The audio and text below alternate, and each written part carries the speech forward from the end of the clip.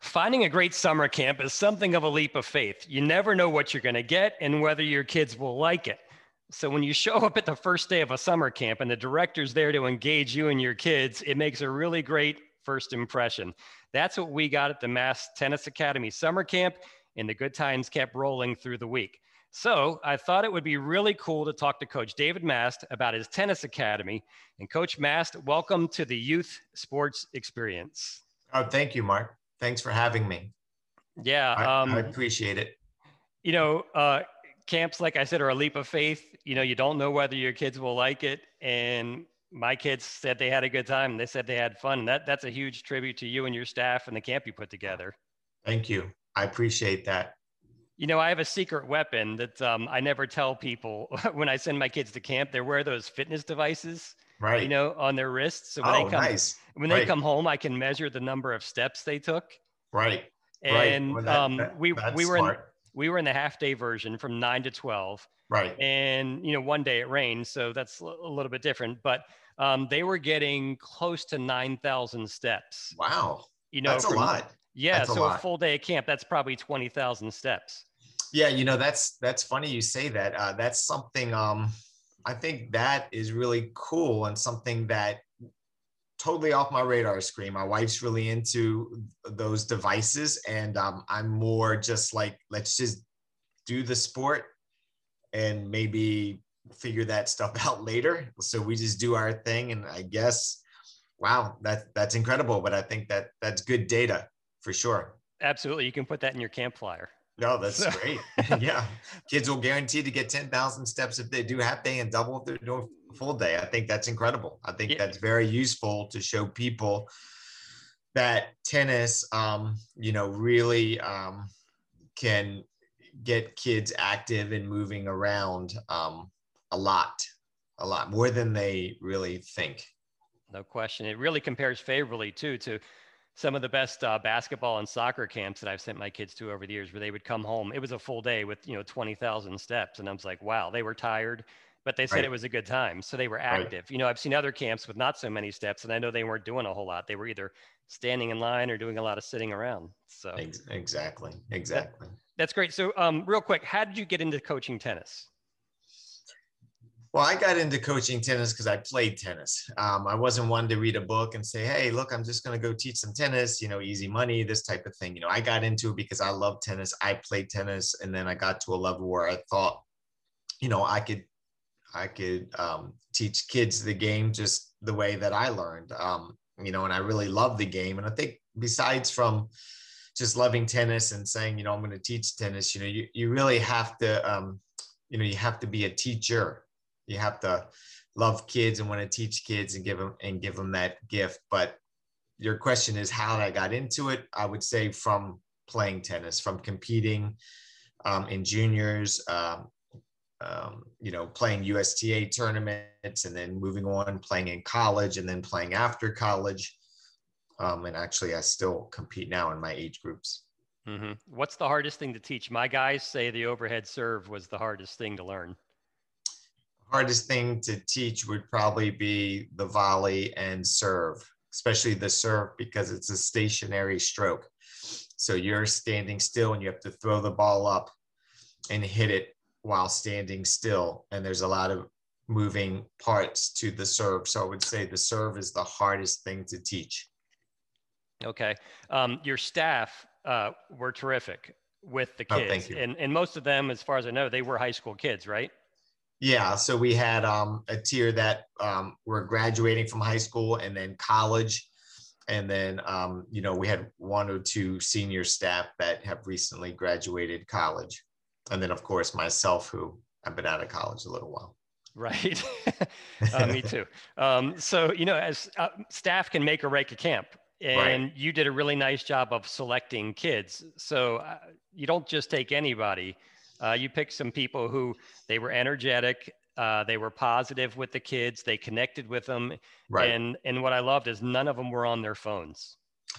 Yeah, well, that's a battle. I mean, you missed a few that were on their phones. Thank you for that. But picking the staff is probably the most important part of running a successful camp, because really I'm just the facilitator. I'm the go-between. So if you have a dudded camp, and if you have someone that, you know, you really shouldn't have hired, which sometimes, you know, you make mistakes, it can really be tough on the camp as a whole. So I just try to pick staff members who are good tennis players, but really that's not the prerequisite. Really, it's guys and girls who like to be around kids and who bring in a vibe. I call it a vibe. I mean, like a, you know, basically a vibe that is upbeat for the camp, something that the kids pick up on,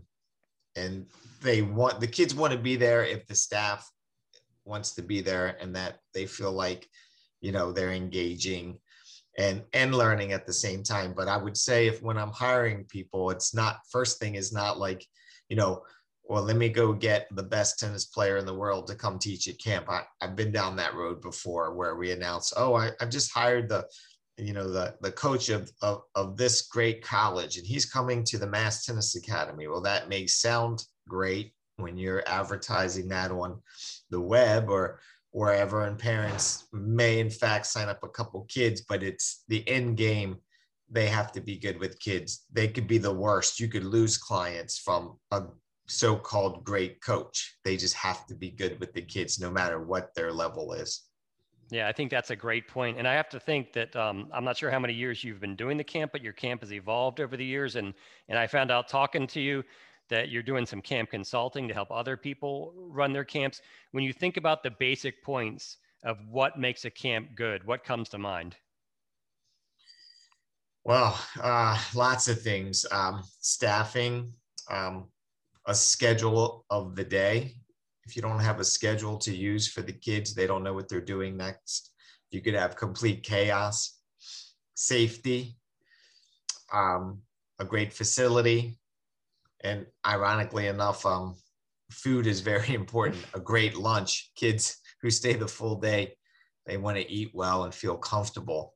Mm-hmm. You know, I would say those are some, I'm probably leaving out a few things, but those are the main components. And you just want someone who's running the camp to be a servant. I mean, to the kids. I mean, you're it. You have to do everything you can to make families and kids feel comfortable at your camp. Mm-hmm. Mm-hmm. I thought one of the key points was, you know, the number of steps my kids got told me that they stayed active. You know, they didn't Right, spend a lot of time standing in lines. You had right, enough courts so that right, most of the kids could be on a court and they could be playing. And if you're right, not playing, you're really not learning. right. You know, you have to hit a lot of balls. You have to do the reps in order to get better. Tennis is one of those things you do have to spend a lot of time out on the courts. Probably this week we're on the courts a little bit, maybe a little bit less, taking more breaks. But you know, when it's that hot, you do have to take the breaks. But the last 2 weeks, the weather was probably the best 2 weeks of weather in Baltimore that I've ever experienced in June, and we took advantage of it and we kept the kids out, you know, playing a lot. Yeah. And you coach high school tennis at Calvert Hall High School. I mean, a Right. really prestigious, you know, private high school in the Baltimore area. When you're looking for players, are there plenty of players out there to find, or is it hard to find good young tennis players? Very hard to find. They're not really lining up because you're competing with lacrosse and all the other sports, especially lacrosse. You know, you're competing with these other team sports who they're not really lining up. You have to go find them. And I think, you know, my tennis academy tends to get kids playing the game. That's what I always wanted. And now, you know, coaching high school, you know, maybe I can bear some of those fruits where these kids come up through my program, and then I have a little bit of a streamline into the high school and, you know, into my high school where I'm coaching, and I can get them to play. But it's difficult.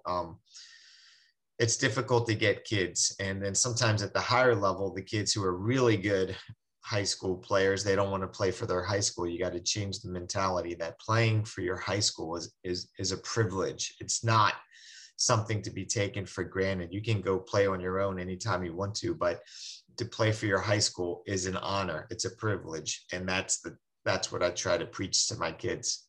Yeah, so in basketball, you know, there's AAU basketball, youth basketball, and soccer. There's, you know, plenty of travel teams out there for high schools to look at. Is there anything like that in tennis? Is there a junior circuit? And I'm guessing there's just not enough kids playing it. There's USTA and then there's UTR tournaments. So you get a fair amount of kids who are playing, and there's different leagues. So that's not too much of a problem. It's just, again, I think here locally in the Mid-Atlantic, it's a pretty good section for tennis, but you're dealing with the weather too. So we start our practices, let's say, the day after President's Day. So February 16th, we're outside practicing. So that's also kind of a tough sell. It's not like we're in Florida and, it's 80 degrees and, it's a no-brainer to play a spring high school sport. Mm-hmm. Mm-hmm. We're in the era of specialization, right? Where it seems like a lot of sports, kids are choosing one sport more and more often. Is that the case with tennis players, or are a lot of your kids that are playing for you, are they multi-sport athletes? Most of them have to decide, I would say, relatively soon before their freshman year. Tennis is not one of those things you can play part-time. I don't care what anyone says. You're either all in or you're playing a different sport. I just don't see kids playing tennis and another sport very at the highest levels and being very successful at both. I don't know other sports. I think I don't know, you've had some multi-sport athletes from time to time. You get like I don't know, maybe soccer and tennis relate to each other because soccer lays the footwork, and then the tennis, soccer's in the fall more of the time and tennis is in the spring. So that could be doable. But I think trying to play a different sport like a baseball or a basketball or even a football and then trying to play tennis is almost impossible at the higher levels. Yeah, I have seen some really good basketball players that I've learned that somewhere in their youth they played tennis. And when I look at how they move and how they think on the court, it really doesn't surprise me, because I think tennis is great for kind of like that overall long-term athletic development. It just covers Right. so many areas. Right.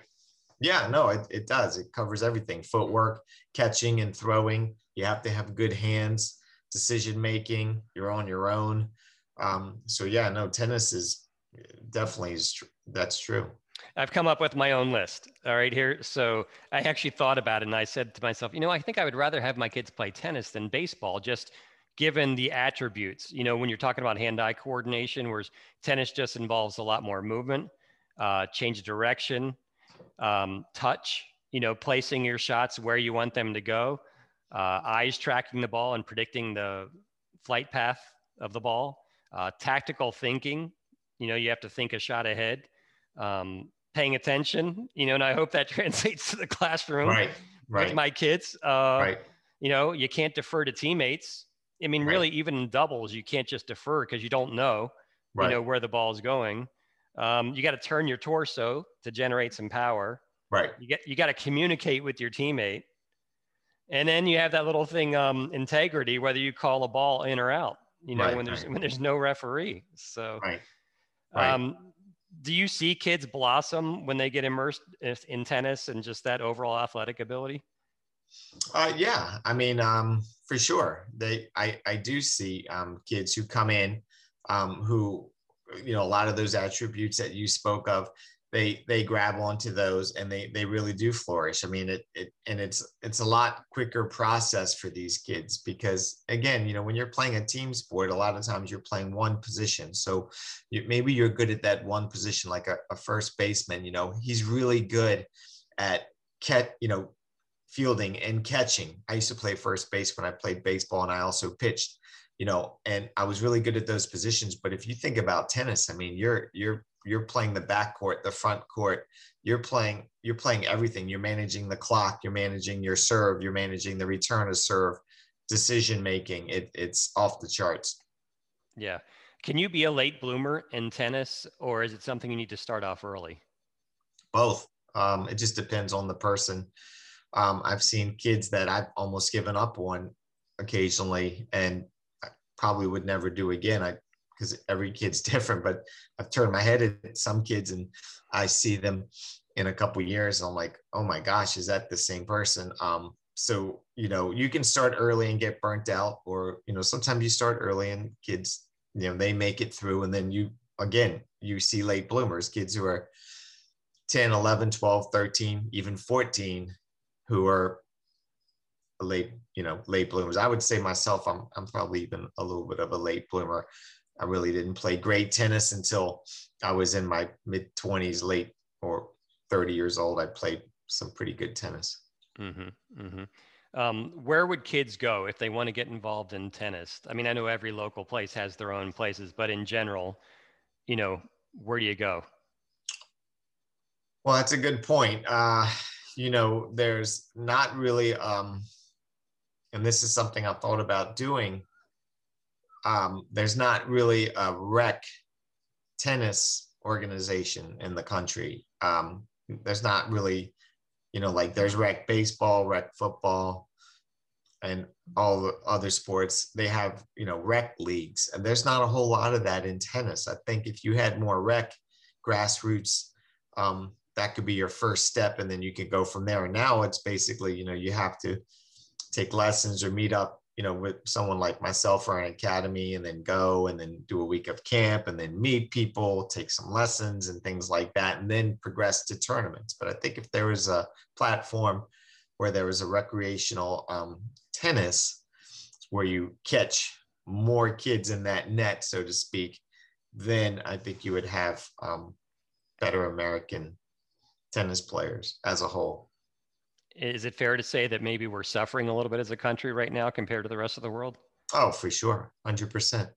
Most of the reason is everyone's so scared and so insecure about losing kids. So for instance, your kids come to my camp and, oh, Mark Thomas's kids are at my camp. Oh, well, you feel like, they have to stay at my camp, and, oh God, they went to, Susie or Johnny's camp down the street, and oh gosh. But at the end of the day, you got to realize, like, we don't own anyone, and the interest of the kids come first, and that's how they're going to get better. But if we constantly pin each other against one another and we don't do more of a collaboration, in this country, to get kids really truly better and not think about it just in terms of money, we're not going to have any good American tennis players. And the reason why the other countries, smaller countries, poorer countries, have better tennis players, because their model is different. They work more together to produce better players. The system is completely different. Mm-hmm, mm-hmm. And I think a lot of what you're saying pertains to other sports in this country too. Yeah, I'm not sure how it works with other sports, but I would say this, it's the same system in this country where everybody is just trying to, grab a piece. And, I understand that. I mean, I'm a business owner and I run a tennis program. I enjoy that, but you also, this is one of those things where you have to do a little bit of a collaboration, I think, if you really want to start talking about producing good players. Mm-hmm, mm-hmm. So if people want to find you online, where should they go? You have a website? Are you on social media? I'm on, every platform. MastTennisAcademy.com is the best place. MAST Tennis Academy, easy to remember. Yep. I'm on, Twitter, Facebook, YouTube, LinkedIn, everything. You can find me. You'll see all our posts on Instagram about the tennis and pictures we have each week of the kids and how fun tennis can be. All right. Well, I want to thank you for joining me today. And most of all, I want to thank you for a great week of tennis for my boys. Oh, sure. It was our pleasure, honor to have your kids and all the kids coming through the camp. We're grateful. Awesome. Awesome. Thanks, Coach. And I wish you a great summer. All right. Thank you. Okay. Thanks. We'll see you. Have a good one. You too.